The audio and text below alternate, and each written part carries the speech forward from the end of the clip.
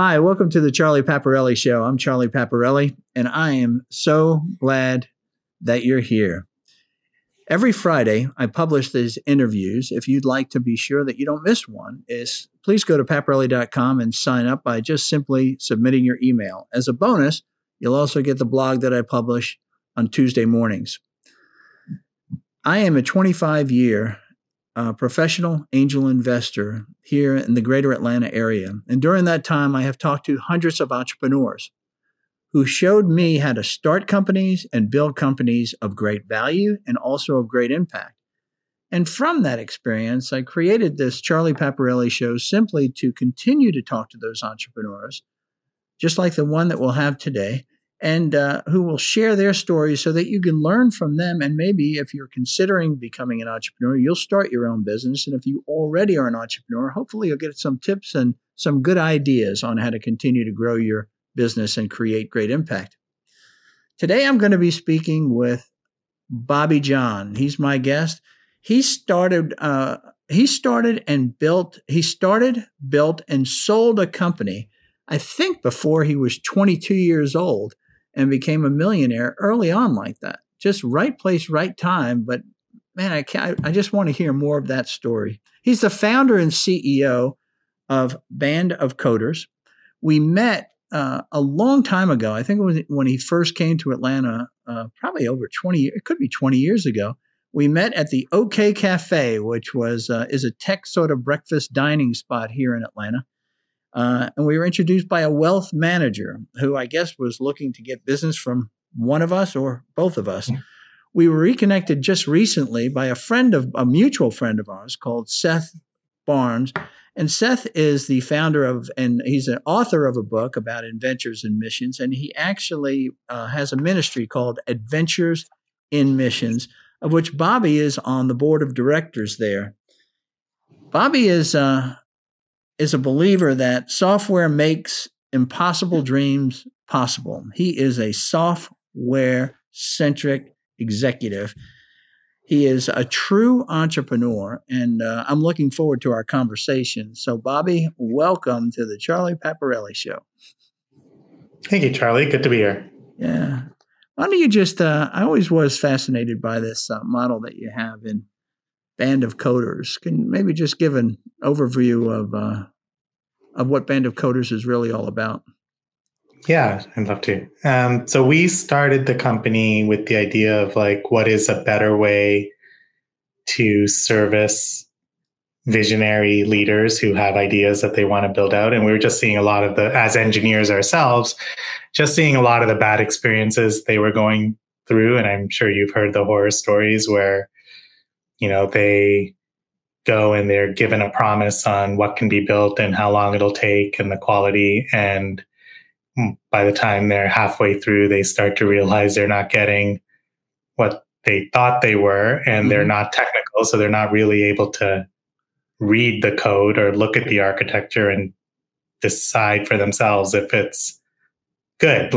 Much different than building a house where you can actually just walk through it and see there's a crack. Right, yeah.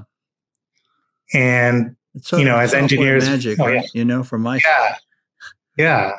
And so, when we really took a step back on what was causing that, a lot of the times it came down to the person making the promise is not the person who delivers on it. So you would typically have a sales executive, usually non-technical, going out there with their pricing and templates and whatnot, trying to get the customer to buy. Once they sign it, you throw it over the fence to the engineers and say, here's what the deal is, here's what the commitments that are made, and here's when you have to deliver. And the engineers normally usually know right from the onset it's not possible. And it's a terrible kind of close that gap and you eliminate that middleman, if you will. Yeah, because it's a terrible place to be, right? You don't want to let someone down, but it's already over before you got started, and then now you're spending the next year. That's an awful place to be, because as the client, you really don't, you don't know you're in an awful place. But from the word go, the person that needs to get the work done knows you're in an awful place. That's an awful place to be. That's what I'd say. But this wasn't your first business. Take me back. Where did you get started? Well, when I was in college, I was doing computer engineering at the University of Toronto, and that's when I walked through the computer lab and I saw someone clicking around on the screen with a big flashing N in the corner, and I asked them, "What's that?" And they said, "This is the internet." Oh, wow. And what year as soon as that? That would have been 95. Oh, wow. Was that before Netscape sort of put a front end? It was Netscape. Well, it was Netscape is what they were using. So, okay. And as soon as they described Netscape it, developed up in Toronto? No. I can't remember. I thought it was somewhere. I can't remember where Netscape came from. That browser was developed within academia, though. Yeah, I'm not sure either. Okay. But okay, so you walk past, you're in the computer lab at University of Toronto. And when they described it to me, I knew immediately this is going to change the world. I just could see all the possibilities. What did you think? I was saying everyone's let me going to ask be you this. What did they describe? Well, they were browsing the website of another university, like the University of Ottawa or Waterloo, and they were like going through a blueprint of like the floor plan of the university. Uh-huh. And, you could immediately see the universities were all connected all the time. So we got like a first glimpse of what it would be like, post dial-up when you get to broadband, which was still years away. Yeah. The always connected view is what we got in college because we were always connected. The computer lab. And it was fast. All the universities were, yeah. We were the first group. So you almost could see 10 years from now. And that's when, the internet really took off, is when broadband and always connected. Right, for consumers and businesses, because. So you could see, if you get a glimpse of that early, you can imagine everything that's happening today, more or less. What did you imagine when you saw that? You said, this is the future. Do you remember what your thought was back then? I mean, the first things I was thinking, because I was just more of a product geek, was home automation. What were you, like 20 years old? Yeah, in my early 20s. I could see one day being able to turn on your lights from anywhere. You saw that far into the future by seeing a floor plan at the University of Waterloo? That's what excited me. Yes. That's crazy. The fact that you could control physical devices from a distance was probably where I was fixated. How did you know that you would be able to do that? I didn't know it would ever come, but that's what I knew. It was technically possible. And you said you were a product geek, and that's why that came up? Yeah. Were you doing something with products at the time? I would program products that were in the home at the time? Yeah, I would build stuff for my room, like a security system for my room. If my brother opened the door, an alarm would go off and things like that. Like, just kid stuff. But I understood. What computer were you using at the time? Commodore 64. Oh, wow. Okay. Yeah. And what language were you programming in on the Commodore 64? Basic. Okay. And so where do you go from there? How many years was it from seeing that first glimpse of Netscape to graduating? How long did it take? Well, I still had 2 years left, but I couldn't wait. So I started the company maybe 8 months later while I was in school. How did you know about companies? Did your father teach you this? No. I come from a blue collar kind of immigrant home. So no one in the family had a company, but it wasn't really that I was set on starting a company. I was set on working on the internet, like something like that. And when I investigated a lot of the firms in Canada, no one was doing it yet. So I couldn't find a company that I would work for. And so the only way to do what I loved or what I was passionate was to do it myself. And how did you investigate those firms that were, you said the other firms, other software companies? Is that what they were? Yeah. Developers? Yeah, software companies. Mm-hmm. Other software companies. I mean, the one I was planning to go to was Microsoft. That's where I wanted to work. And Bill Gates gave a speech, and the press asked him, what is Microsoft going to do about the internet? And Bill Gates' answer was, we're not going to do anything. The internet is just an extension of the network. For us to open like a division focused on the internet would be like opening our own hydroelectricity company. It's ridiculous. And as soon as I heard him say that, I was like, you don't get it. And I'm like, I'm not going to work there. So now I got to find a place to work. So I made my own place. What answer should he have given that would have satisfied you? That he got it. Somebody would have said to you, if you were Bill Gates and said, what are you going to do about this internet? What would you have said, given the vision that you got so quickly from just seeing the Netscape browser?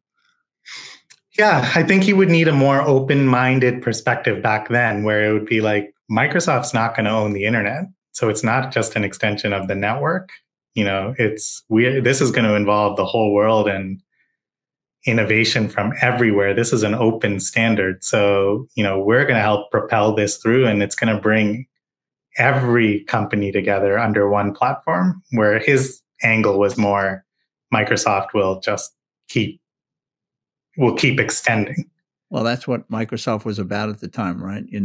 It was just basically to gain monopoly positions in effect for different product classes. That's what he was really all about. And so his answer showed that he didn't even know that it was a threat to Microsoft. Mm-hmm. So, wow.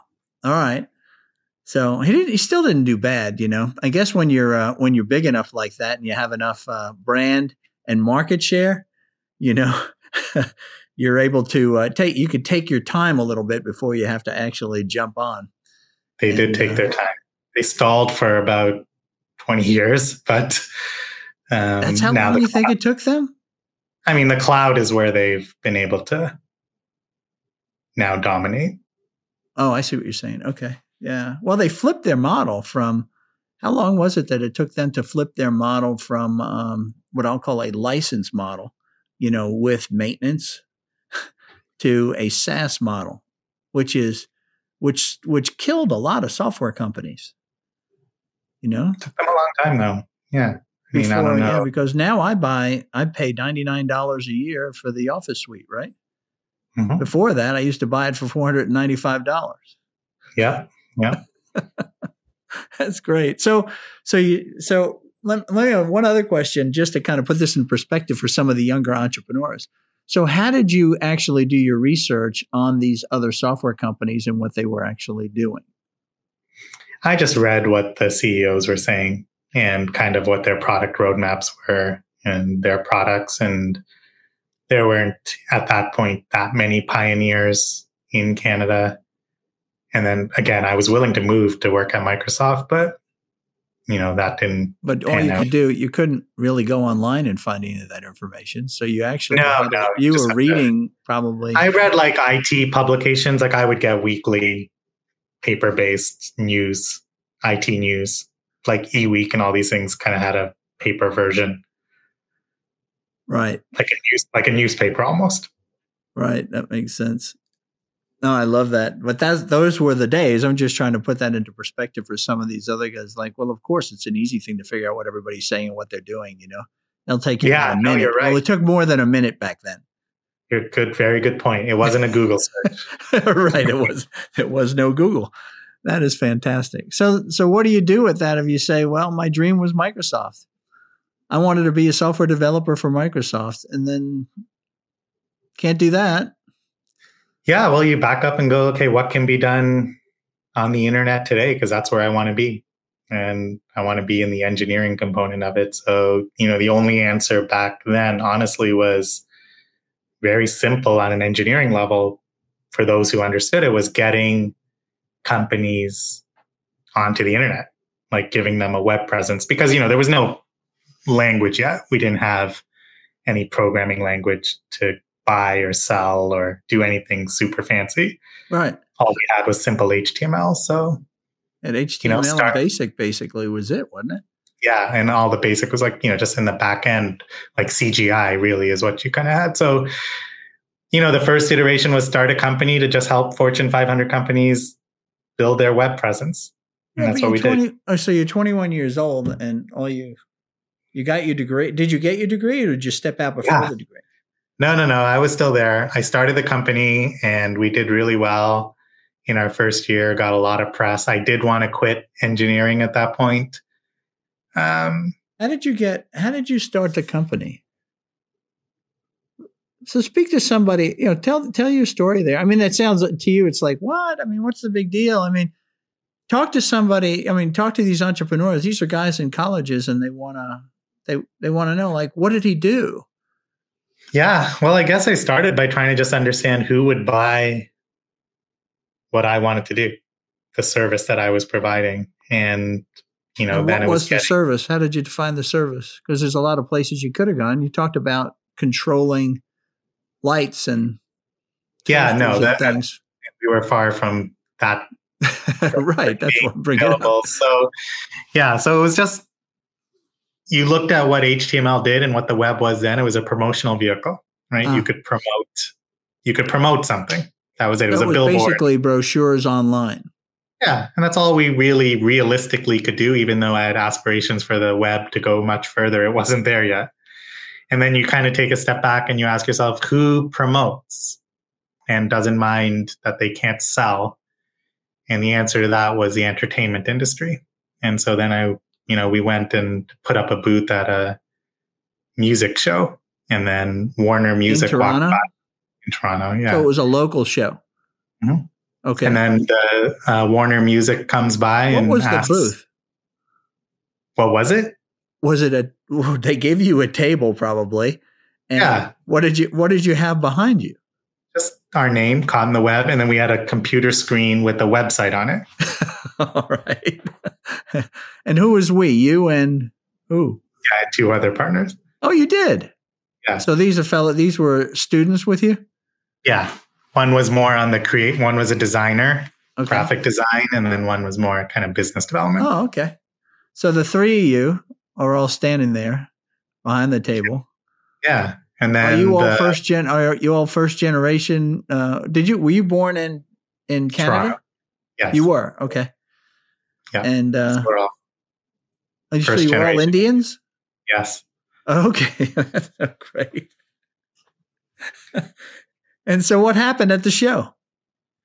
The president of Warner Music walks by and asks, what is this? And we go, it's the internet.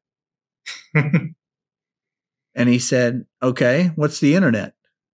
And then we explained it. And then a few weeks later, we signed a deal to put every Warner Canada artist on the internet. No kidding. What did you tell him? Were you the sales guy? I mean, we were all there. We just kind of showed like, hey, look, you can click here and play a song. You can put pictures up, all these, just what a blue underline link is, how you can kind of dig through. You could probably put concert dates up there, just gave some examples of what's possible. And then he gave us the whole roster and said, okay, get all my artists up, build a page for every artist. How'd you price it? Oh, I don't even remember, to be honest with you. Probably very reasonably. Do you remember how much that contract was worth? I don't. Maybe 30,000, something like that. Well, that was probably more money than you'd ever seen in your entire life, right? Yeah, it was a lot for us. Yeah. And so so he gave you this list of artists and then he gave you carte blanche too. There was no sort of discussion on design or anything else? There's like a rough idea of building like a Warner City was the idea. Okay. So you could walk into you click a bar and there's an artist in there. So how long did it take you to develop that? Probably took us a year. That's all you worked on? No, because then we got, soon after we got A&M Records, we got Sony Music. Like we started just getting all the labels. How do you get the other labels from Warner? Just called them and said, we got Warner. You called them. So now you're calling people outside of Canada. Where are these people? No, they're all the Canadian subs. Oh, the Canadian subsidiaries. Okay. So you were calling the Canadian presidents? Mm-hmm. Or head of marketing. So you're the 20-year-old guy calling them up and saying, look, this is the kind of work that we're doing for your competitors. How about you and your artist? That was the pitch. Yes. And did they say, I don't know what the hell you're talking about. I don't understand this stuff, So did you say, well, why don't I come by and show you? Is that what you did? That's about right. And what would you show them? We would just browse through a website and say, this is a URL, this is a domain name, this is a hyperlink. You need to buy the domain name soon. This is what happens when you click. And that was it. And so the guy would say, okay, this seems interesting. So this whole new channel for me for advertising, in effect, right? Right. So what do I do with this, Bobby? I mean, what did you tell him? I mean, we'll build it and you guys market it, because that's what they do. They're the marketing engines of these artists. When you finished that project finally for the president of Canada's, what was it? Who was it? Warner Music? Is that what it's called? Yes. And you actually finally got to him and you showed it to him. Do you remember that meeting? He loved it. He did.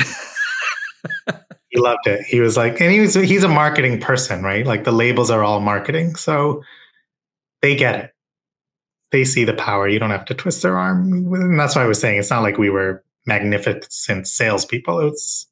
But the other side of it is he didn't have anything to compare it to either, right? It was the best thing on the internet that he has ever seen. That's right. Right? Versus today that says, why doesn't it do all these other things, right? We don't have any of that. No comparison. It was brand new. It's sort of like the perfect first man, Adam, right? When he was made by God. He was perfect. Yeah, good compared analogy. to every other man, because there wasn't anybody else. Right. So what did you, so do you remember, how old were you when you started that with your friends? I was actually in my probably early to mid 20s. I was in school. So I was probably whatever you are in about third year. Yeah, I would think that third year you're like 20 to 21. Yeah, we had grade 13 in Canada, so it's probably 1 year behind the US standard. So you were 22. That's when you started it. You deliver this thing to this guy, you're 23. Mm-hmm. You pick up other music labels doing the same thing, and you got more and more efficient, right? Because you had built, just kind of take from Warner, strip out the names and kind of place the next one, right? So you got more efficient in delivering this thing. Did you just stay is that what your business was? It was all just building websites for these entertainment businesses? No, we moved to, next was IBM came to us to do a site for their new e-commerce product. So we built that, and that got us into kind of more corporate. And from there, we went to all the banks, financial services, one by one in Canada, 5 big banks. So by then we've branched out. So how did IBM even find you? It was IBM Canada again, right?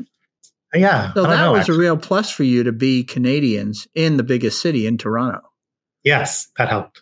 Yeah. And to be early. Interesting. So it gave you a chance to to have this sort of barrier to entry. I mean, as far as Canada went, you weren't like in New York or LA or, which I'm sure was hyper competitive there. You were like, were you like the only game in town, really? There was like 3 of us. But we could see each other when we looked out the window. Like we all knew who else. It was early. It was super early. All my employees I had to hire from the caves of the universities. Dark, dark rooms where the hackers lived, because no one else knew what the internet was. But you knew how to talk to those people and how to relate to them because you were one. I work well with engineers. They're my people. Yeah. And so when you start a conversation versus being a marketing person who's trying to hire an engineer, yes, they're probably intimidated by the person. Yes. And that's what's kind of led to Band of Coders, right? Where we're really helping engineers start Band of Coders offices and teaching them. Get to that. But how did you get to so you get IBM. From IBM, you leverage off of that credibility to move into corporate, right? So now you get into banks, and then you probably got into other verticals. How did and it was all the same thing. It was sort of brochures online, in effect. So what happened to the business? How long did, at some point you said someone bought the business, I think. Yeah. So, I mean, the internet did evolve and we got programming languages. We started getting Microsoft built some ASP and like there was some backend languages specific for the internet. So now we're into building more interactive sites, having a substantial engineering team. When you say now, interactive, what was the interactive nature of the site? like you could actually have live data coming out of a database, which wasn't available when I started. So now that you can have dynamic information, that changes things. I got it. Okay. Right? It's not static anymore. Yeah, so we continued to grow. When we got to about like 120 people, I was feeling a little bit out of my depth in terms of leading. Now I didn't know everybody's name and things like that. So I hired a CEO to take my position. And less than a year later, we got acquired by a public company called CGI out of Montreal. Yeah. So tell me how you got to, man, I just can't even imagine 120 people and you're 23 or 24 years old or 25, whatever it is. You have your expertise is building websites and programming languages.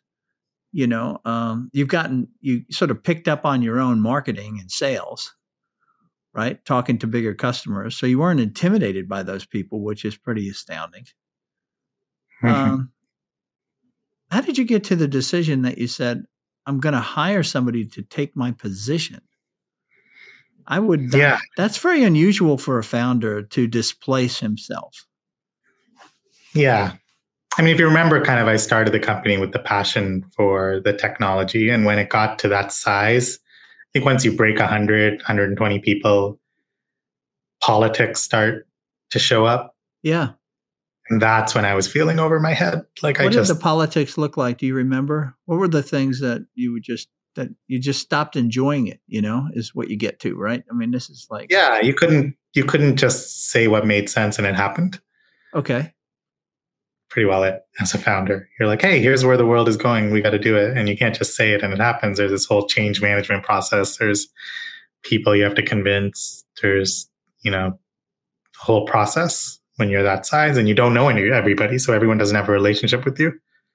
Does the policy stuff starts because people are selfish? I don't know. I don't know if I still really understand politics really that well. I just know it's there. And that's when I felt I just needed knowing a little bit about your history. I think it's also one of those things that you, once you sort of dipped into that pool, you spent the rest of your life trying to avoid it. Some people run to it. Some people run from it. I think you're sort of a run from it guy. Said, I'm not going to build something like that again. Yeah, it's not something I want to be an expert at, really. But though I did want to hire someone who was to keep things going. So how did you know that was the answer, as opposed to just you were in control? Why were you the guy that was the CEO at the time, and the other two founders? Yeah, we were. It was myself, and the other was a co-CEOs. You had co-CEOs. Was it? Or we would alternate. I can't actually remember. Either we'd alternate the role between each other every 6 months or a year, or do it together. What a disaster! I can't even imagine that working. Yeah. So you'd be CEO for 6 months, and then you say, I had enough of this. I'm going to go back to coding. Why don't you? I'll talk to the clients. Why don't you go be CEO for a while? Yeah, I mean, it would alternate between sales and CEO, maybe operations. In other words, like operations and sales. Well, when you look back on that time, what did you learn? Yeah, I did bring someone who really understood more about kind of how the organization operated and had the patience to take a vision and slowly execute it. And, I saw there was value in that. I learned the value in that role and that person. So but you said I was really good, and I'm still really good at speaking to these programmers in the caves of the university, right? So now you say, I don't want to do this CEO stuff. And your co-CEO probably said, I don't want to do it either. Right. So now you got to talk to somebody who's not in the caves. Mm-hmm. How do you even do that? Because this is a situation that other entrepreneurs run into and they go like, I don't even know where to find those. I don't hang out with those people. It was hard. How did you go about it? It's just really hard. I'd have a weekly meeting. He'd present. I'd make comments. There'd be times you're frustrated. Wait, that's the guy you found? Yes. Yeah, I'm talking about how did you even find the guy? Oh. Yeah. So when you come to that decision, you go, okay, we need to find one of them. I don't even know what them do and what they smell like or look like or do like. I said, find me a coder. I'm all over it, right? Yeah, I hired a search firm. How did you know about search firms? Well, they probably called on you is what probably happened. Maybe, yeah. Or maybe got some advice from some clients and things like that were a little more senior than me on how they would approach it. And a lot of our clients, even then and to this day, are very helpful and want to see. Were you a seeker back then as a young man? Were you a seeker of advice? Yes. I love getting advice. People who've been there before. You did. When did you develop that? Did that show up early in your life? Yeah. I mean, maybe it comes with being an engineer where you're kind of building things for other people or someone else has the idea. So you're always asking questions. Yeah. Yeah, but there's those questions are sort of out there questions. When you ask for advice, like how do I find this person? Like we talked about this new CEO who's going to displace me and my partner. Or you have a business issue that you don't know how to deal with. That's very personal. That's basically saying, you're basically by stepping into it saying, I don't quite know what I'm doing here. And, I'm looking for a little help. Yeah. Were you always that guy? Yeah, I think it came there pretty quickly. I was thrown in the fire with this business and it grew really fast and I was very young and I didn't have a lot of places to go for help. So yeah, like it didn't take long before you kind of put up the white flag and say, I'm not going to be able to learn this by myself in real time. So you were forced into asking as opposed to naturally just asking, in effect, if you will. So it's a learned behavior, asking for help. Sure is. I've talked to some other entrepreneurs, which have been interesting. It's sort of something that they just did. It was like part of their life, part of their operating system, if you will, the way I would put it, Yeah. And some of us, it becomes a feature that we add to our operating system. Yeah. For me, it was probably added. It was added. Okay. I would think that as an engineer, that would be true because you kind of learn the code. You learn the language, if you will, and then you kind of code in that language. You're in control of it. And the whole idea of coding is to control the machine to have it do the things that you want it to do. Yes. So where did you find this guy? Ultimately, I mean, where did he come from? Yeah. Yeah. It was pretty exciting, actually. He worked for Steve Jobs. He reported to Steve Jobs. He was the president of Apple Canada. I know that guy. What was his name? Pete Jones. No, there was another guy that spoke to us. He spoke at the High Tech Prayer Breakfast here in Atlanta. He was this is probably back after Pete Jones then. Maybe. Yeah, this is back when Apple was not doing well. So it wasn't super hard to recruit him away. So he took over. I do brag about stealing someone from Steve Jobs. A direct report of Steve Jobs. And what did he what was he saying back then about Steve Jobs? That was always the thing that we had a couple of people from Apple that actually spoke at the post-app. I'm talking people that left Apple and that spoke at the High Tech Prayer Breakfast. And I remember one guy, he went back to Apple and I went to visit him while he was at Apple and he was one of their executives and reported to Steve Jobs. And of course, I'm asking a few questions about Steve Jobs, right? He says, this happens all the time. He says, when people come to Apple, no matter who it is, or if I go on a sales call, the first 10 to 20 minutes are always talk about Steve Jobs. So did this guy talk about Steve Jobs when you hired him? You know what? I don't think I asked him a lot of questions about Steve Jobs. And Steve Jobs, by that time, he had come back to Apple. He had just come back. Yeah. He had just come back. Oh, okay. So Apple was kind of upside down at this point. And so he comes and joins you. And what was it like then? Did you report to him? Yep. I mean, I was chairman of the board, but I was also VP of sales. So it's kind of a dual. And so you sat there at, how old were you then? Probably 26. 26 years old, reporting to this guy who is now 45. Yeah, think about that. So a 20-year difference. That's tough. Did he treat you guys with the respect that you felt you deserved for having built this company at this point? There were days. It wouldn't go back and forth. There'd be moments where you felt, I wish I was just older. It's hard being a kid. He treated you like a kid then? Sometimes. Yeah, I'm not going to say so. That would be hard not to. Think about it. Yeah, sometimes. Yeah, now that you've blown past 45, I guess. Yeah, now it's great. I got where I wanted to be. How old are you now? 47. 47. So just think having people working for you that are 25 years old that own the majority of the company. Yes. The challenges that guy had. It's hard, yeah. Given his perspective. Pretty interesting. So what happened? 10 months later, we got an offer to be acquired by a public company, and I thought about it. And they're a big company. And after thinking about it, I thought it was the right decision. And I had one requirement, which was kind of the test or the fleece. I told him I'm not going to fit in a 10,000 person company. So if you want to buy my company, you can, but I'm not coming with it. They thought about it and agreed. So what about the other two founders? They didn't go either. They didn't either. So I was a spokesperson for all of us. Was the Apple Canada or the former Apple Canada president, was he the key to that deal happening? He was how I was able to say, look, I've already built an executive team. The place is running. You don't need me. Yeah.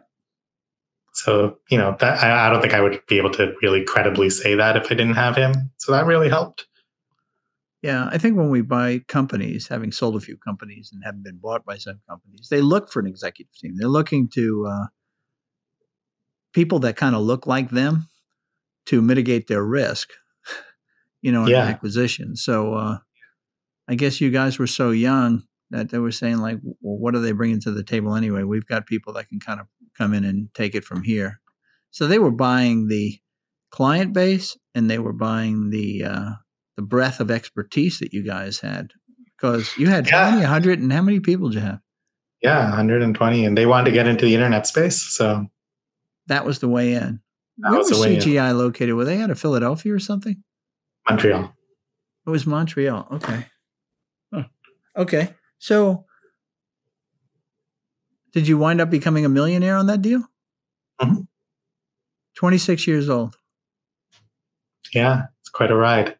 What's the most money that your father ever made in his life in 1 year? I don't know exactly. I would have to guess. I'm going to guess 40 grand. I don't know. 40 grand. I'm going to guess. And you were making, how much were you making when, before you sold? I don't know, 150. 150. And then you sold and became a millionaire. Did you understand what millions of dollars worth at the time? Nope. Wow. Because I remember when so we sold out, I had that hit, and I didn't have the bigger hit like you had. We didn't have a company that was that big, but I remember I think wound up with $1.5 million or $1.8 million or whatever the thing. And I was making 60 grand a year, and my father had never made more than 28 grand a year. And I didn't even know what it meant. Yeah. How did it, when you sold and you closed the deal, the money's in the account, you're unemployed, right? What were your thought? What were you thinking back then? Were you married yet? Were you married? Yeah, I had just gotten married, maybe 6 months before the deal. It was tough. How did you meet your wife? At a Christian Indian conference in Michigan. Okay. So you're I love that. You don't meet many Christian Indians. Right. They're very rare. So you have to go to these things to find them. So were you looking for a wife? Probably just starting to think about it. Okay. And a Christian Indian, is it a denominational kind of thing? Is it just? Yeah. So all like the Christian. You had to be just those two things. You had to be a Christ follower and you had to be an Indian. Yeah. Christ follower from the southern part of India. They all get together in a different state every year. About 10,000 of them. It's just the way to stay connected. Okay. I'm getting just a piece of your face here in the. Oh, there you go. There you go. Now you're back again. So there's how many you say from Southern India? I mean, there's probably tens of thousands, but at least 10,000 meet at this conference. In America? Mm-hmm. It's an annual conference? Yes. And what's the purpose of the conference? I guess just to stay connected with other, it's hard to find Christian Indians. So okay, meet and stay connected with them. Can you give somebody just a little bit of a history lesson on Southern India and Christianity?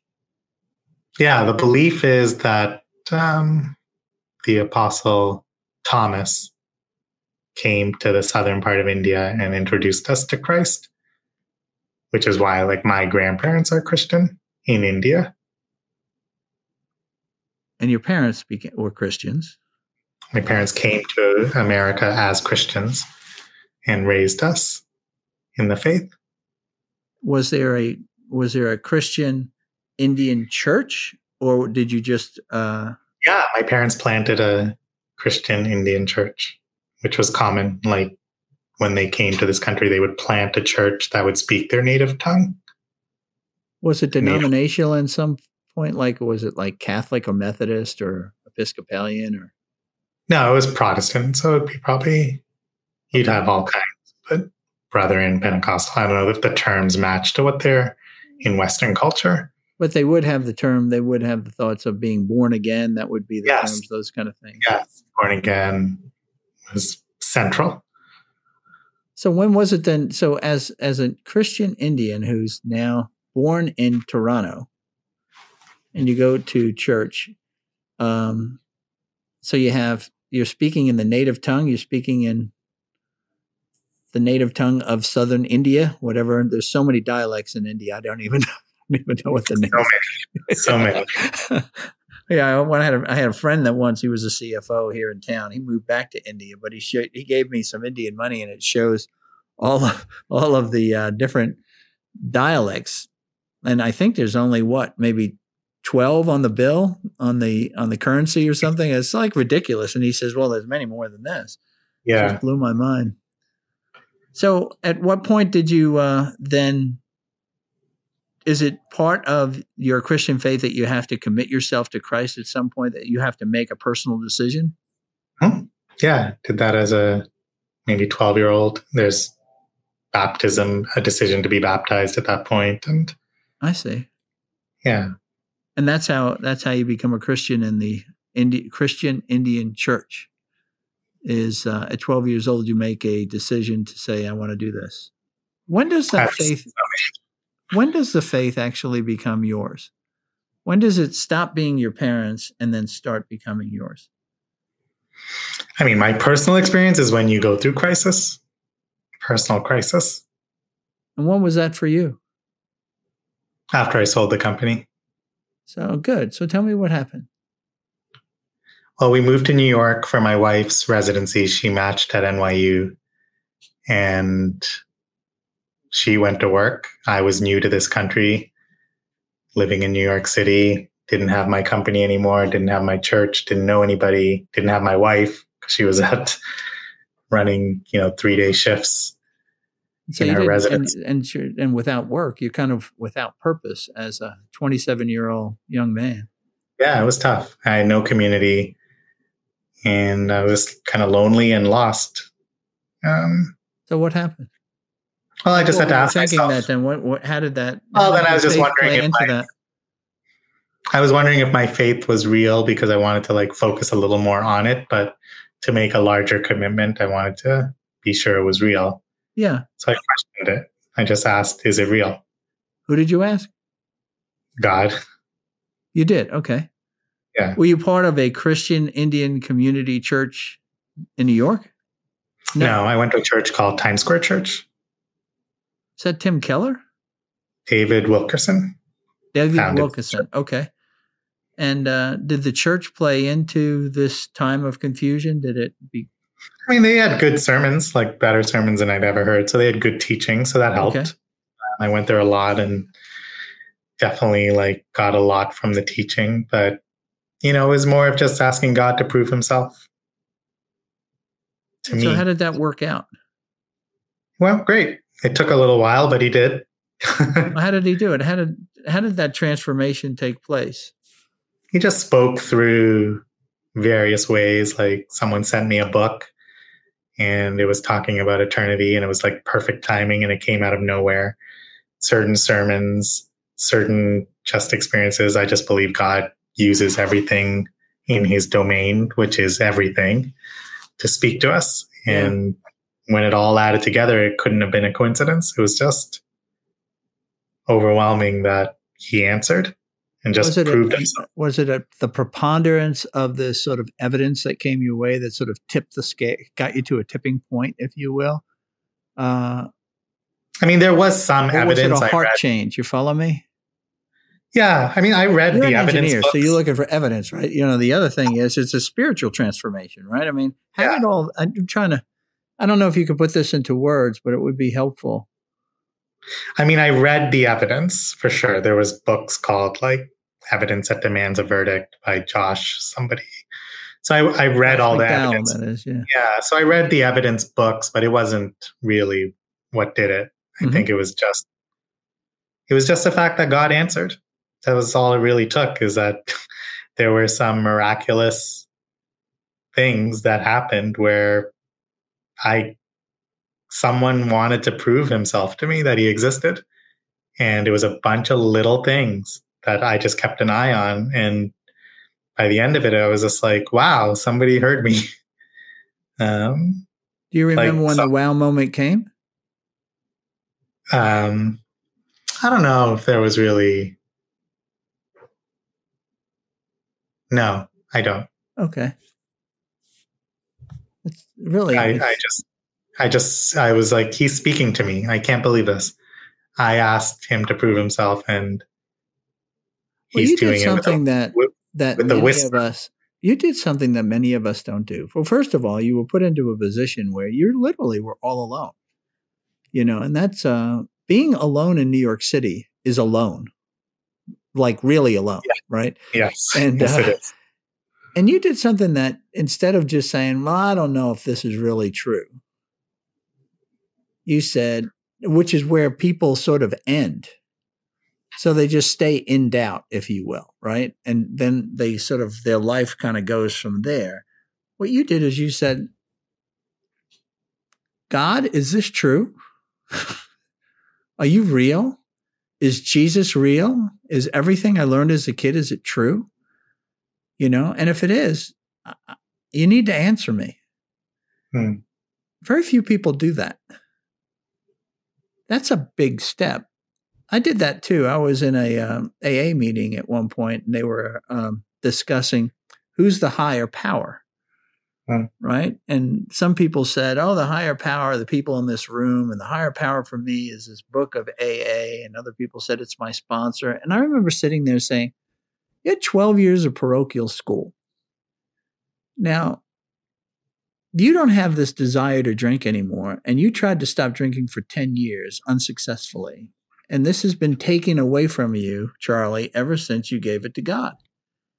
So I asked the question, I said, so this miracle happened in my life, but I don't know I can't answer the question, who's my higher power? I wonder who the higher power is. And it was like within days, people came out of the woodwork. That sort of, but it was amazing the way it kind of drew me. He answered that question so clearly over a period, first immediately, and then, of course, being the skeptic over a period of probably 6 months before I then committed my life to Christ. But you have to start, I think, as I did and you did, which is, all right, so who are you? Yeah. Yeah. That's crazy. So how did that change your life then? How did that change your state of loneliness then committing your life to Christ, to knowing he's real and believing him? Yeah. I mean, that gave me purpose again. How's that?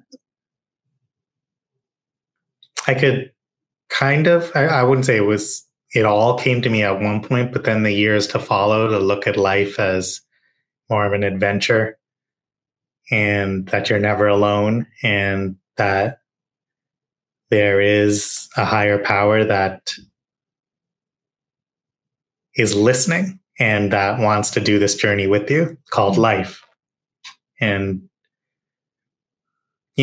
he has everything under his control. So, what an amazing father to have who knows the desires of your heart, is eager to hear them, wants to show you what this thing he created called life is. And he has control of and access to every resource on the planet for your joy.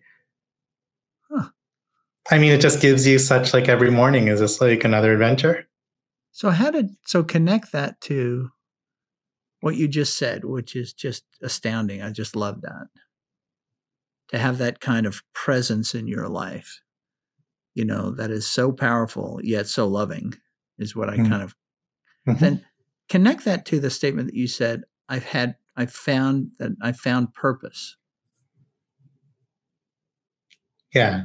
So then at that point, then you kind of look at, like, for me, it started to evolve on even to this day where just life is this gift that's given by a creator, by God. And my journey is to just learn, like, what he had in mind when he created me. Just like I'm a creator too. So, like, I'm an engineer, so I build things all the time. So there's always a purpose on why I build something.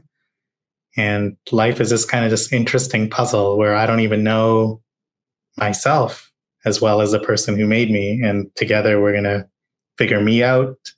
I'm going to figure him out. I'm going to get to observe all this other stuff he created. And that's kind of the journey. And it's not much more complicated than that. And it's like, what more could you ask for? So what you've got is what I'm, again, helping maybe the audience a bit is the people listening, is to say that he creates for a purpose, because every creator creates for a purpose. And you've done that firsthand, being a creator, as you're saying. And anything that we create, it's a reflection of, we're made in the image and likeness of God, right? So he creates, we create. And it's not a defined purpose, as opposed to knowing that you were created for a purpose. So every day, the desires of your heart bring you along on that purpose. Exactly. And that there's nothing about you that is really an accident, right? There's nothing. This is really helpful for me. This is really, I love this. This is great. And so your wife she was over her head, overwhelmed at that time.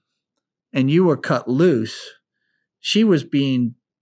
Her day was being dictated to her from literally every time her eyes opened to the moment that they closed or were allowed to close. That's right. Every 3 days she would come home, go to sleep for 8 hours and leave again. Yeah. So she was in a much different space than you. What was that marriage like at that time? I'm sure it wasn't what you had envisioned when you proposed to her. Okay. Yeah.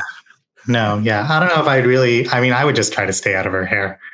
Like, let her go to sleep, let her wake up and go. It was crazy. I mean, New York is obviously, like, again, everything in New York is at another level. So residency in New York City is at another level,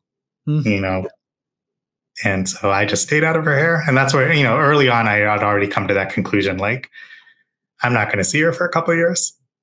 So well, then what happened when you so after you come to this, have this God is real moment, and you really get this sort of grace just flows over you in effect. Now that you're kind of grounded, I'll call it that. I was looking for the right word. Where did that take you as sort of a next step? So she's still going 100 miles an hour, but you're not lonely anymore. No. And now I'm starting my adventure where if you imagine like a child, if you have children, you know what it's kind of like. You wake up every day, you grab your dad's hand and. So what did that look like? Tell me what you did. Him. Just say, where are we going? I know. So, okay. So I just got up every day. I started walking around New York. I started exploring. I started seeing things.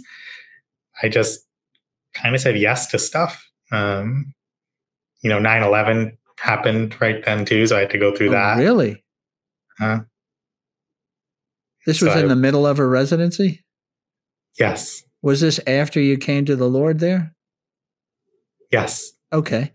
And so where were you on that day? I was sleeping in like I did every day as a retired 25-year-old. Well, that's what most retired 25-year-olds do, I'm sure, right? I love that concept. I was a retired 25-year-old. Great. I was sleeping and my mom called from Toronto and asked me if I smelled any smoke because we didn't live too far from the Trade Center. And she said a plane hit the Trade Center. So I ran to the roof with my camcorder and the first tower was hit, but I watched the rest of it. You saw that where were you staying? We're at 23rd and 3rd, so probably just kind of a mile or two. Oh yeah, that's not bad. I mean, it was right there in front of you. Yeah. And then I always say, like, it was pretty traumatic. On my camcorder, I have people jumping off the roof to their death off that building. How did that affect you when that second plane hit? What did you think? I mean, I didn't know what was going to be hit next. I had the Empire State Building over here. I had the Chrysler Building behind me. I had the World Trade Center in front of me. You just didn't know. If you're standing there, you just don't know what's next. But you knew, but you felt, so what you're telling me is you felt like you were in danger. Yes. But There's nowhere to really run. Right. Yeah. Man. And then you see, I can't even imagine seeing that. I saw that second plane hit real time on the news, but I wasn't a mile from it watching it through the eye of my camcorder. Yeah. It's really different when you're there because you do have that 360-degree thing. You have the smells, you have the sounds, you have the weather. You have people running around, like just you have you get to see everything, all your senses, and that's what you just can't quite get on a TV screen. What did you hear? Do you remember what you heard while you were on that roof during that time? I heard everyone talking around me and saying things like, "This must be Bin Laden," and I never even heard that name before. Oh, I see. Things like that. And then, the loudest noise is when the building came down. Wow. That was much louder than a plane hitting it. But you heard the plane hit it. Yeah, just faintly. That distance. I can't imagine I've seen that documentary where they show the people jumping out the windows and all. I just can't fathom seeing that sort of real time like that. Yeah, it was tough. How did that affect your faith? How did your faith? I was in a pretty good. How did your faith affect you during that time? I was in a pretty good spot at that point when it came to my faith. So then it was just, I found that experience really brought me closer to New York City, made me a New Yorker, actually, in a lot of ways. Yeah. Coming from Canada, I needed that was my marriage to the United States. And to have that experience. Wow. And to kind of rebuild with New Yorkers. I don't know. In some ways, I consider it a privilege. Yeah, I could see that. So so when that event ended, did then you become engaged in the community at point? Did you start? Yeah. Did that give you that sort of that desire of your heart, that next purpose, where did it take you? I called myself a New Yorker at that point, but I don't know if it wasn't related to 9/11, but I did get an offer for a startup in the financial services, what we would now call fintech. And I took it. How did they find you? You're a retired 25-year-old. You're not even on the map. They had a friend in Canada that they had asked, do you know anyone who could come be my technical co-founder? Oh, okay. And the guy told him there's this guy hiding in New York called Bobby. Call him. So that's what she found. That's how she found me. And, she was from Merrill Lynch, and we kind of partnered up and built syndicated loan trading platform. A syndicated loan trading platform of which you knew nothing about. Zero. Who knew something about syndicated loan trading platforms? She did. She did. So okay, good. She knew it. She understood it. And I had to learn it, which I love learning. And it was kind of cool. Where did that go, that company? Got acquired as well. So you built something that was worthy of it. How big did that company get? It didn't get big in terms of like employees because it was all technology, but it was trading billions of dollars of loans. And who did you sell that to? Maybe trillions. It was by maybe trillions of dollars of loans. Oh, I see. Okay. Of loans, yeah. It was. We didn't say words like trillions back then. Yeah, maybe not. We just said billions. Yeah, that was a lot. Trillions, I think that came about more in like 2015, 16. It's one that. Probably right. Yeah. So, who'd you sell that to? That got bought by a company out of Texas. They were. So there's three parties in a loan: a buyer, a seller, and an agent. Yeah. And I think they managed the buyers. So they acquired us and then sold us as a service to all the buyers. Wow. Did you, and how many people were in the company at the point of sale when you sold? Maybe 10. 10 to 20. Yeah. It was like your typical SaaS company. What kind of money was that company making with all those trades like that? I don't recall. You were just shaving probably less. Yeah, we were charging maybe $200-$300 a trade. Okay. You could charge a little more because it was big numbers. Yeah. Yeah, it was. I don't remember the exact number, to be honest, but it was doing well. It was kind of the first SaaS companies. Like, it was so early in the SaaS world, and charging transaction costs were so early for internet companies. What year was that? 2001. And when did you sell? 2006. 6. So 5 years later, you sold another company. Like you make it just sound so easy starting companies and selling companies. And so then what do you, now you're an unemployed 31-year-old. Now I'm moving to Atlanta. Because, how did Atlanta come up?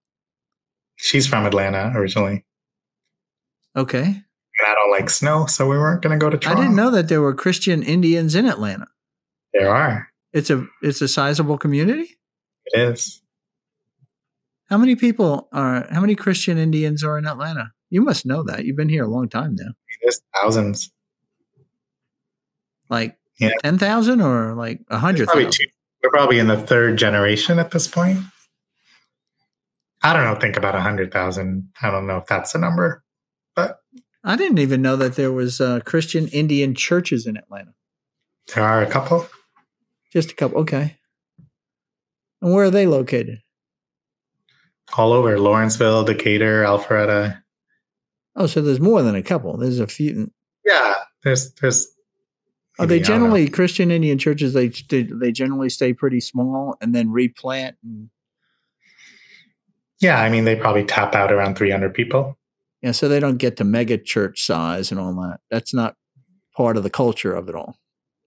No, I mean there are in some states where we've been there a long time, like Texas. They get that big. New York can get that big. These are the two centers we landed in when we came from India.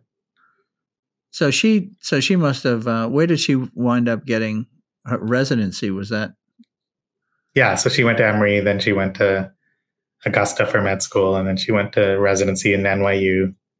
Well, what was she Then doing in came- New York then? Residency. That was residency That was at residency. NYU. Yes. And then what did she get in Atlanta at Emory? That was her undergrad. See, So she's from undergrad at Atlanta. Emory, She's from Atlanta. Yeah. she went to Augusta Medical College. Is it Augusta Medical College? It's called Medical College of Georgia, MCG. Medical College of Georgia, right? My doctor went there. My first doctor, he's retired now. And then she gets her residency in New York. And then tell me how she gets back to Atlanta.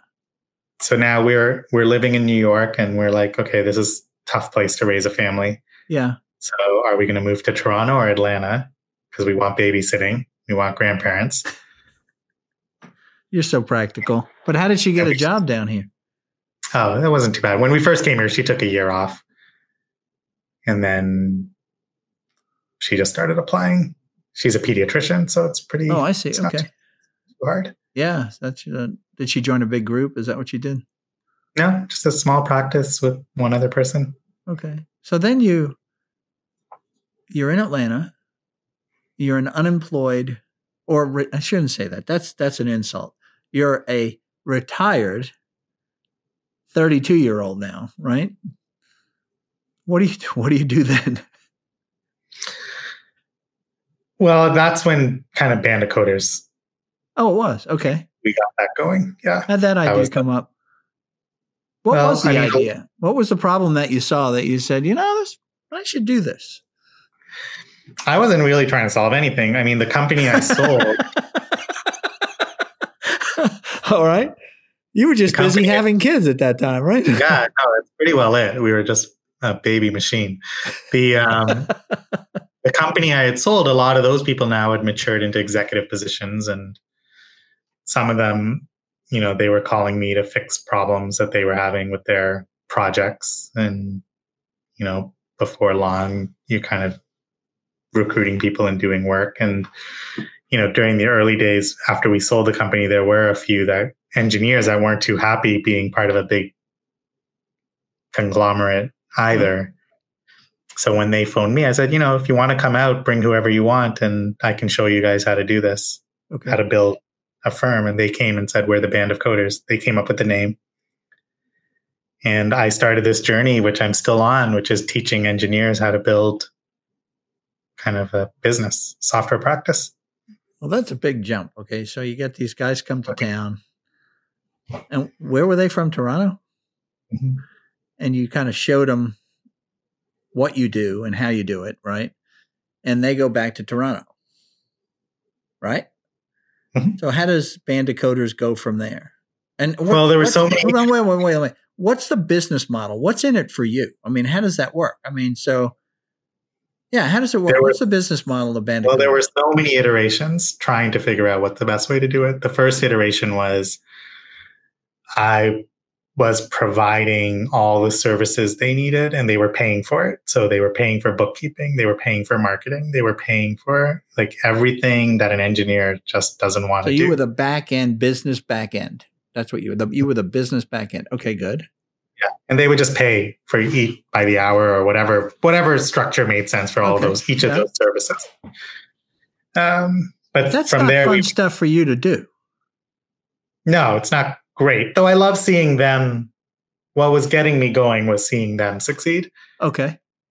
And learning and doing what I did early in my career. But that model didn't work great. And so we've evolved since then. And now it's more kind of a rev share approach where we're partners. So you had the guys in Toronto. How did it expand? Did it expand to anywhere else, or was we just started marketing it in the States, and then engineers started lining up wanting to open Band of Coders offices. What was your pitch? Open a Band of Coders office. So you were selling franchises in effect, right? Yeah, and only engineers are allowed. So how did you know how did the engineers find you? I mean, how did all that work? We would go and do meetups. We would, we're trying to find the top 10%. So we would go and market on different platforms and say, we're coming to town and we're looking for a leader to lead Band of Coders Nashville, let's say. Yeah. Then they would all show up for a meetup and we would present, and then we'd narrow down and pick one. What did one look like? What did it turn out to be the prototype for? It's really simple, actually. Was it Bobby Jr. or what did they look like? I don't know if it was Bobby Jr., but it was very simple. I would describe it as this. If I was coming to Atlanta and I said, Charlie, I need your help finding one of these, I would describe it as, I need to find an engineer that's super technical and passionate still. Yeah. And keeps up to date with software technology that's evolving quickly. They need to be a great communicator. Ooh. And they need to be fun to hang out with. Oh my gosh. And that's usually the response we would get. That's a pretty, I was going to say that's a pretty thin group right there. Thin group, but that's what it takes. So it was was it a slow go sort of finding that leader for Band of Coders? Yeah. I mean, in some ways it was slow because you got to, come up with formulas on where are they? But what we're offering is unique. So for them, because we're literally treating an engineer like a human being and with the potential of running a business, which not a lot of people are treating them like that. So this was you going back to, I get these guys. Yeah. I get them, right? Yeah. Everyone else is just treating them as coders and just build my product. And that's all I care about. Stay out of the business side. Just stay in the cave and code. And what you tapped into is their need for interesting projects, right? Their need for respect and their need for autonomy. Yes. That's really that was what you were solving. Autonomy and authority to do a good job. Say that again. The autonomy and authority to do a good job because they want to do a good job. Well, tell me about the economy side of that. The economy. I get the authority. What's the economy? The autonomy. Sorry. Autonomy. Okay. I'm sorry. Yes. All right. So if you find this needle in a haystack in Nashville and you go, you're it. What happens next? Then we train them. We have a bunch of training that we put them through, and then we start. And I believe you can only learn so much in theory. Then we throw them in the fire. Yeah, we throw them in the fire. We start saying, okay, let's start talking to leads, and let's see if you can, convince someone that you're the guy to build their dream and their solution. And we just where do they get the leads from? We provide them. Oh, you do. That's so part you of do marketing in Nashville? Mm-hmm. Oh, I see what you're doing. Yeah, so you're a franchise is the way you're doing. In a lot of ways. Yeah, we don't have the complexities of legally going down that road, but yeah, are these people employees of Band of Coders? They are partners. They're partners. So it's an LLC? It is an LLC. Okay. So, but do they enjoy the profitability of? Do they enjoy the distributions of at the end of the year from profits, or is their model more based on what they produce? So they sort of like you eat what you kill kind of a deal. It's based on their office, and then based on how they can graduate into the mothership as well.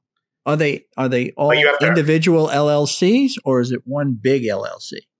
One big LLC. How about that? That's pretty cool. So how many cities, so how did you move from this back-end administrative fee-based model to the revenue sharing model? Because that's a big pivot. Yeah, we found that when you get to know the engineers and you actually try some of these things, even that first model was too much administration for them because they still have to pay us and manage their own LLC, let's say. I see. Okay. They didn't even want to do that. And I don't say that in a negative way. They really just want to focus on solving the client's problem. Well, that's why I made the comment when you said that's the service I was offering the guys in Toronto. And I'm saying, well, you don't want to do that. You don't like that. And here you are saying they didn't like it either. Well, oh, duh, right? Okay. Yeah. They still felt like they were doing a lot of admin, and that's not exactly what they wanted. So how do you pivot to this revenues? How do you change the model then? Now everything's taken care of. So now they're part of the mothership where all of those services are kind of built in, and they don't have to file tax, do a tax return for an LLC or right. close the books of every month. How did you know what was a fair deal for them? We experimented. I got it. Okay. Yeah, we just looked at what they could get in the market, and we're constantly looking at it and make sure that we can offer that they have a path to get way more than that and no ceiling, which is what we like to offer them. How do you get to a point where you don't have people saying, I can't believe you're taking this from me. I did all the work, In other words, this sort of jealousy, greed piece that sort of fits in, that's sort of a human nature deal, right? Of course, I need you to, why are you bothering me? I got this figured out. It sort of switches like really quickly. Yeah, it happens. It's part of the journey. So you just deal with that when it comes up. You just wait till it comes, and then you hope that you're both committed to each other to sail through it and come out the other side. But there is another side. It's just part of the maturity. And has it, and sometimes then it probably, depending on, this is people. I mean, people are, you can't control people, right? People make their own decisions and they have their own consequences based on the decisions they make. So has your retention with these partners remained fairly high? Yeah, it's not bad. I would say maybe 10 to 20% will move on. Either they'll decide they really, truly just want to be a coder, which is fine. We're helping them discover that in a kind of a less risky way than maybe doing a product startup or something that'll risk everything, which is fine. That's our goal, to help them discover themselves. And then others might be, some will say I can do this on my own, and we encourage them to go try it. So that's a 10 to 20%, and that's a 10 to 20% turnover per year? No, I'm just calculating our total. So let's say you lose one every 6 that you bring in. Okay. So that's something part of the model, though. That this is. That. Yeah. Have you gotten better at predicting it? Yeah. Yeah. We're better at the recruiting. We're better at looking at you would have to be. Yeah. Yeah. And then, eventually when you get to our point where we're really good at it, you just let people go too. When you kind of see it's not going to work, you don't wait for them. You don't have to wait for them because you can kind of see, you've seen this before, this pattern. One of the things that I've always admired about you, Bobby, is it's just, and it comes across in this interview. I mean, you're just so relaxed. It's like you don't appear ever to have a moment of stress. Yet here you are dealing with, you create a model, this band of coders, and it sounds so super friendly and everybody gets along, but it's people. It's a lot of people, that are out there. How many people are in the organization now? I would think we're approaching 100 again, like we were last company. So you got your people here that are kind of taking care of the mothership, as you say, and then you got these people that are in how many different cities now? 7 different cities. And look at you. You just don't have a line on your face. Yeah, but I have gray hair, remember? Yeah, I know. You have the gray hair. That's exactly I don't know. Maybe I blame that on the kids. Well, then the worry is in the right place, okay? That's what's most important, is those kids. So you seem to handle it very well. So would you say it's a lower stress model? Yeah. I mean, because it's always nice to have partners. Like, I think I've definitely learned. I mean, of course, there's a hard part to it as well, but, and there's certain partnerships I wouldn't recommend. And there's, things that, can destroy you in partnerships as well. But I think I've brought all my experiences to bear on the way we're doing it in Band of Coders. And, you don't feel alone at the top. I mean, you're still kind of alone at the top, but there you have aligned interests. Let's put it that way. And for me, my definition of a partner is someone with aligned interests. Okay. I don't feel alone. How did you, and this is something that it struck me and I kind of left it behind. I want to come back to it though, is when you came to Atlanta, and your wife, you said she took a year off after her residency, right before she got the job as a pediatrician. Pediatricians work pretty hard. A lot of activity there. She's married to a man who is independently wealthy. She doesn't need to work. She could just be a mom if she wanted to be. How did you guys work through that? because part of what drives us as a young couple is we want to make a better life for ourselves, right? And that usually translates into making money to buy the right house, to live in the right area, all those things, kids in the right schools. Well, that was like all off the table. How do you, and that's an unusual thing to deal with at such a young age. Yeah. How did you deal with that? I mean, I told her not to work, but but she is a strong woman, and 10 years or whatever takes forever to get through to become a doctor. Yeah. So the thought of it's a lifelong. It seems like a lifelong commitment. Yeah. Yeah. So the thought of, and it makes sense. The thought of not using it was not an option for her. So she works 2 days a week. So it's like I think we have a good in between. She gets to. I see what you did. Okay. Continue to improve her trade and become a better doctor, which is, she's a firstborn, like we're the typical Indians. I became an engineer. She became a doctor. We made our parents happy. So, I think we're trying to find that balance between the two. Because then you've got your side too. That was the other question. And I kind of jumped back to your wife, but then I jump forward to you now and say, this band of coders thing, there are going to be issues. There are going to be people that are loyal to you. And then those are people that aren't loyal to you. You got to deal with these issues all day long. You got guys calling you up and complaining that, you didn't do this right or whatever it is, or you're not providing me enough marketing and you're sitting there going like, do I need this? Because you don't have to have that. It's nice. I mean, there's income and all associated with it, but it's not something that's changing your life at this time, that money coming in other words. There are those days. So what keeps you going? Why do you keep with it, if you will? The same reason you almost wouldn't keep with it, the people. Even I've learned, I think I've been doing this long enough that even when I feel like that, I just tell my stuff. What your stuff? I just tell them. Like, hey, I'm getting kind of tired here. You guys are exhausting me. Okay. So you pushed me too far here, right? Yeah, just you give me a reason to keep going. Oh, okay. Like I just involve them. You wake up every day like you did in New York and said, I'm God's child, and Jesus is sort of leading me on this walk. And today's this purposeful walk, right? Yeah. So that's what keeps you going. I think that's kept you going. Yeah. And when you can, and then because of that, you can be transparent and vulnerable. And my team usually responds. Like they'll be like, that's how we learn. We kind of push each other to the edge. I see. The dangerous thing is not saying anything. And I think, just being vulnerable is helpful in those situations. I like that. I like where you say like, you're pushing me too far here. I like that. That's that's such an obvious thing to say, but how many people would say that because it would show a vulnerability, and I don't want to show that, so I'm going to press in harder, right?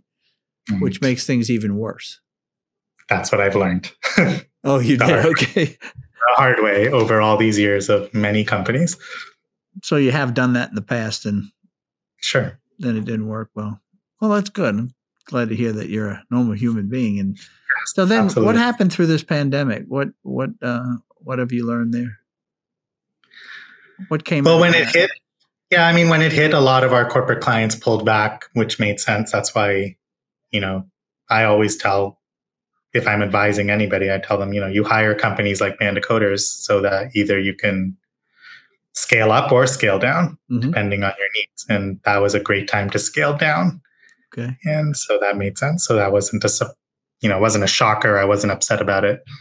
But it wasn't a time I really felt like during the pandemic to try and figure out some marketing scheme on how to get people to buy custom software development services. Like I know a lot of people did step up and find ways to get their message across, but I wasn't feeling it. Okay. So, we just kind of went into like, okay, we'll just wait until you're ready. They just scaled down. They didn't leave.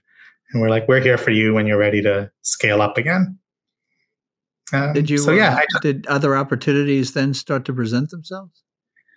I mean, not the first 2 months, like the first 2 or 3 months, the whole world was just scared. Yeah, they just locked down, right? Yeah. Just locked down. And I decided not to. The confusion in the market means no decisions. Yeah. So I just kind of decided not to fight it.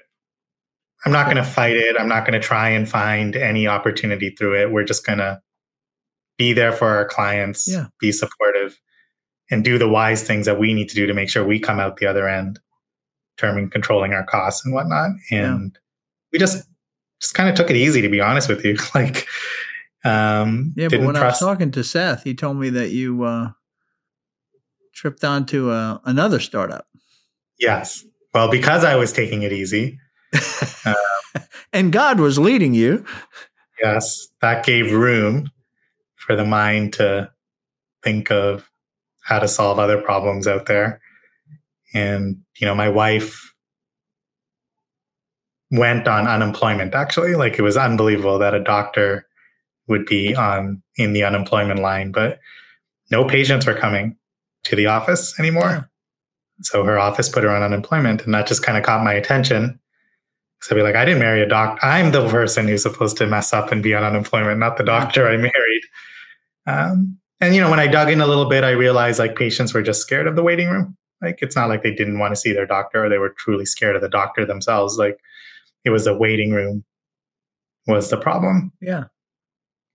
And that's where we're like, hey, this is solvable. And, I turned around and called one of the Bandicoders offices and said, I want to hire you to build a product. And I became the client and leveraged the engine that we built, told them the idea. And we built a product that moves the waiting room for doctors into the parking lot. So patients only walk in when the doctor's ready to see them. And everything is contact free. So you can do everything from home or from the car. And when you arrive in the parking lot, you just click, I'm here. And the doctor gets notified. And when they're ready to actually see you in the exam room, they'll invite you in. So it's just basically a browser-based system too, right? It's an app, actually. It's an app. Okay. So the doctor has the receptionist in the doctor's office has the app. Mm-hmm. And then they tie in. They can see everybody who's waiting in the parking lot. But it doesn't tie in. It doesn't have APIs or tie into sort of the patient management systems that so many of these. We are starting I go to three or four different doctors, and they all have their own little not proprietary, but the platform that they embraced, right? So that has all my medical records in it, and it has the appointment setting and all that. It's just a mess. I can never remember which one belongs to which doctor. Right. So how does your system or your app does it do anything with all that nonsense, or just very simply, we're going to tell you like, where do you get the appointment? Let's say that's where do you make the appointment? In other words, the appointment is made on that platform that the doctor has. Generally, right? So you're sitting here now saying, I can come into the office. So are you making me put the appointment in again, or somebody, where does it come from? No, the doctor will now, when they send you an appointment reminder, they'll say, use the app when you arrive. Okay. So you just say, I'm here when you get there. We don't make you enter any of that again. Now we do things now that will collect you can take a picture of your insurance card. You can answer the COVID questions, your health information. You can put it in our app and we'll send it to the doctor so you don't have to fill in the paper form. And we can send that to any of your doctors. Doesn't matter what system they're using. You just use one app and you can share your information with anyone. I see. And then the doctors then can upload it into their systems? Yeah. So then it shows up on their desktop and they drag and drop it into the... Oh, that's pretty cool. So hopefully... One of the biggest problems with selling doctors, and this is from years of experience here, is they're like ants. And so they're really hard. The only distribution channel that has ever been put in place, as far as I know, to reach doctors is through pharmaceutical companies. They know where all of them are, and they have people on the street that get to them. But trying to build a software company to get to doctors was always a very challenging business. How are you approaching that from a marketing standpoint? It is hard. I learned that the hard way. Wish I talked to you before. But nonetheless, like you probably wouldn't have done it if I told you that. maybe not. It's hard, but COVID has helped. I mean, really, in the end of the day, the patients are the ones demanding. I'm not going to pick up a pen and a clipboard and write all this stuff. I'm not going to sit in a crowded waiting room for 30 minutes. Yeah. I'm just not going to do it.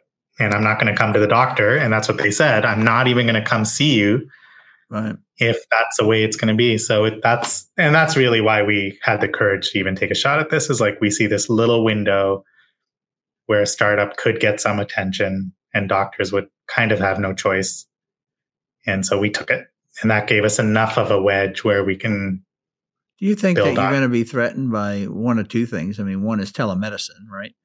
Now that Medicare's payment, with the insurance companies are now reimbursing for even telemedicine, televideo kind of meetings, right? I mean, visits.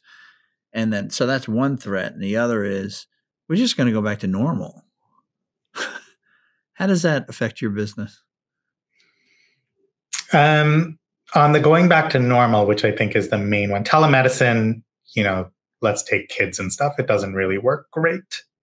To have a 2-month-old on telemedicine. So you specialize in pediatricians? Yeah, we're starting with pediatricians. I see. Okay.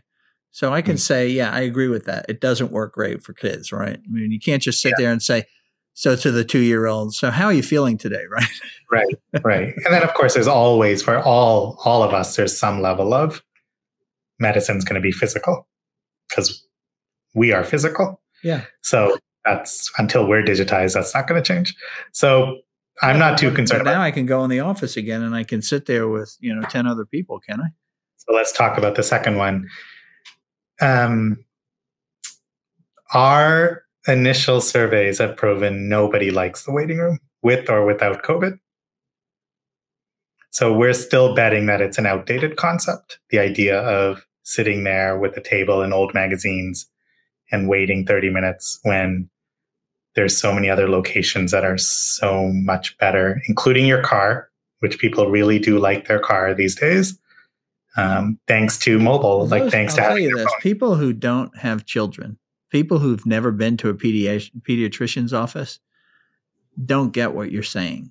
But if you have children and you've been to a pediatrician's office, you do not want to be in that waiting room. No, it is germ city, man. All these sick kids, and they're all slobbering over everything that they're around. So I think that particular specialty, that makes a heck of a lot of sense. It really does. Yeah, that's pretty cool.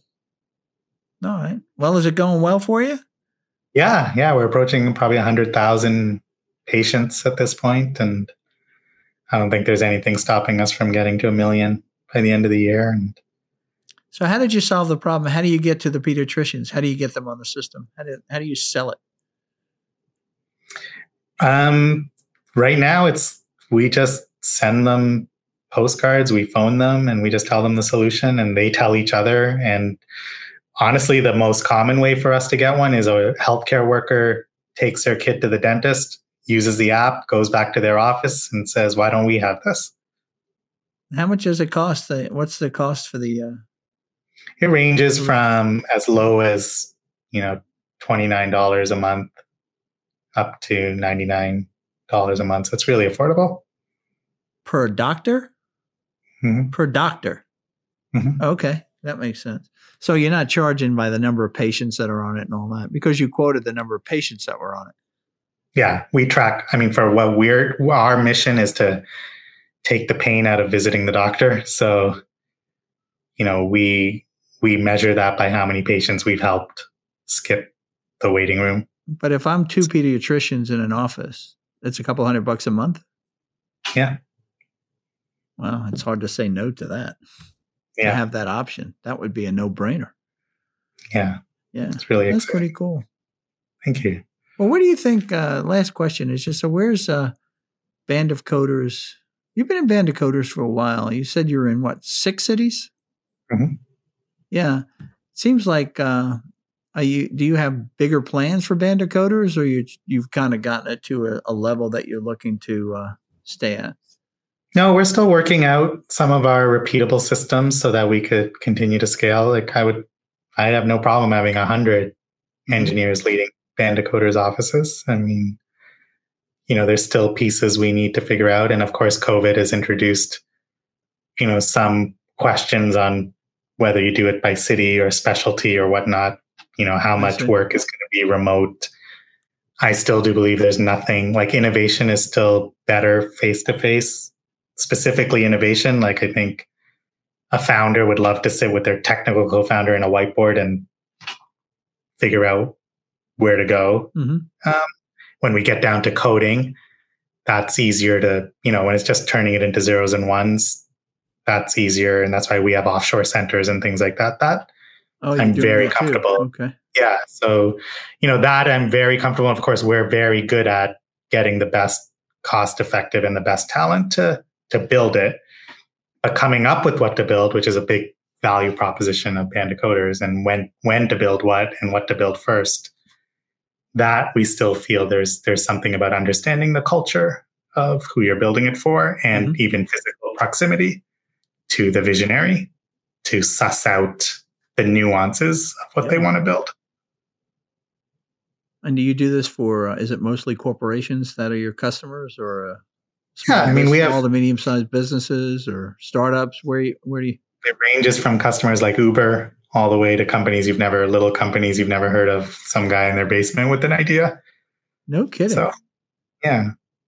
Mostly it'll be someone innovative. We don't usually get hired to build like the next expense management system for some department at the post office. They're probably not going to call us. I should keep you in mind for startups that are, because the biggest problem that these a lot of us startup entrepreneurs, as we're getting into this next generation, if you will, they're people who have expertise in the market, whether it be sales and market or customer success expertise or sort of hard product development, if you will. But they have an idea and they know what they want to do to automate, but they don't have a coder. They don't have a technology guy. And they're like, where do I go? And then you try to find a technology guy to come on full time, and he's like, I don't want to do that. I like where I live. I like what I do. Leave me alone. I love this freedom. So do you bridge that gap? Could you be cost effective for somebody to do that? Yeah, that's our sweet spot, right? Because you can fractionalize the CTO and get that wisdom of 20 years of experience. You don't need it. You don't need that person writing low-level code. So we can fractionalize that person. That person can lead and pick the developers that need to get the product built at more cost-effective rates, and can manage the whole thing. So, for that visionary, non-technical visionary, it's like the most frustrating thing when you want to give birth to an idea and you don't have, you can't do it. And we're there for that. We're there to actually walk you through. We always say, just show up with the net. Just show up with the longer napkin. term, though. Then we'll help you transition out to your own team. But eventually, you do need your own team. Yeah, for parts of it. Once you realize you can keep a team going, and you should start bringing parts in-house that are essential to what you're doing. That makes sense. Well, one of the things is I see that you really do at some point need a partner. If you're the market problem guy, and you kind of see it and how it all, and you understand how the market works and what you're trying to solve, you need that technical sort of partner that you sort of finish in each other's sentences, and you're thinking about it 24/7. And that's what really makes sort of greatness kind of going forward, as opposed to, I got a product, I need to define it. You got it done. Now it's done. Software, right. I always used to say, people used to call me after we did a release, and this is years and years ago, and they would always, the user would always say, does it do this? And I'm like, oh my God, how did we not think of that? We just put in like a tremendous amount of time putting this next release out. And so I finally came to the conclusion, software when running is obsolete. Because it's all ideas, right? Yes. You look at it That's and you're like, it should do this. And you're like, it should. We just didn't think about that one. It's crazy. That's good.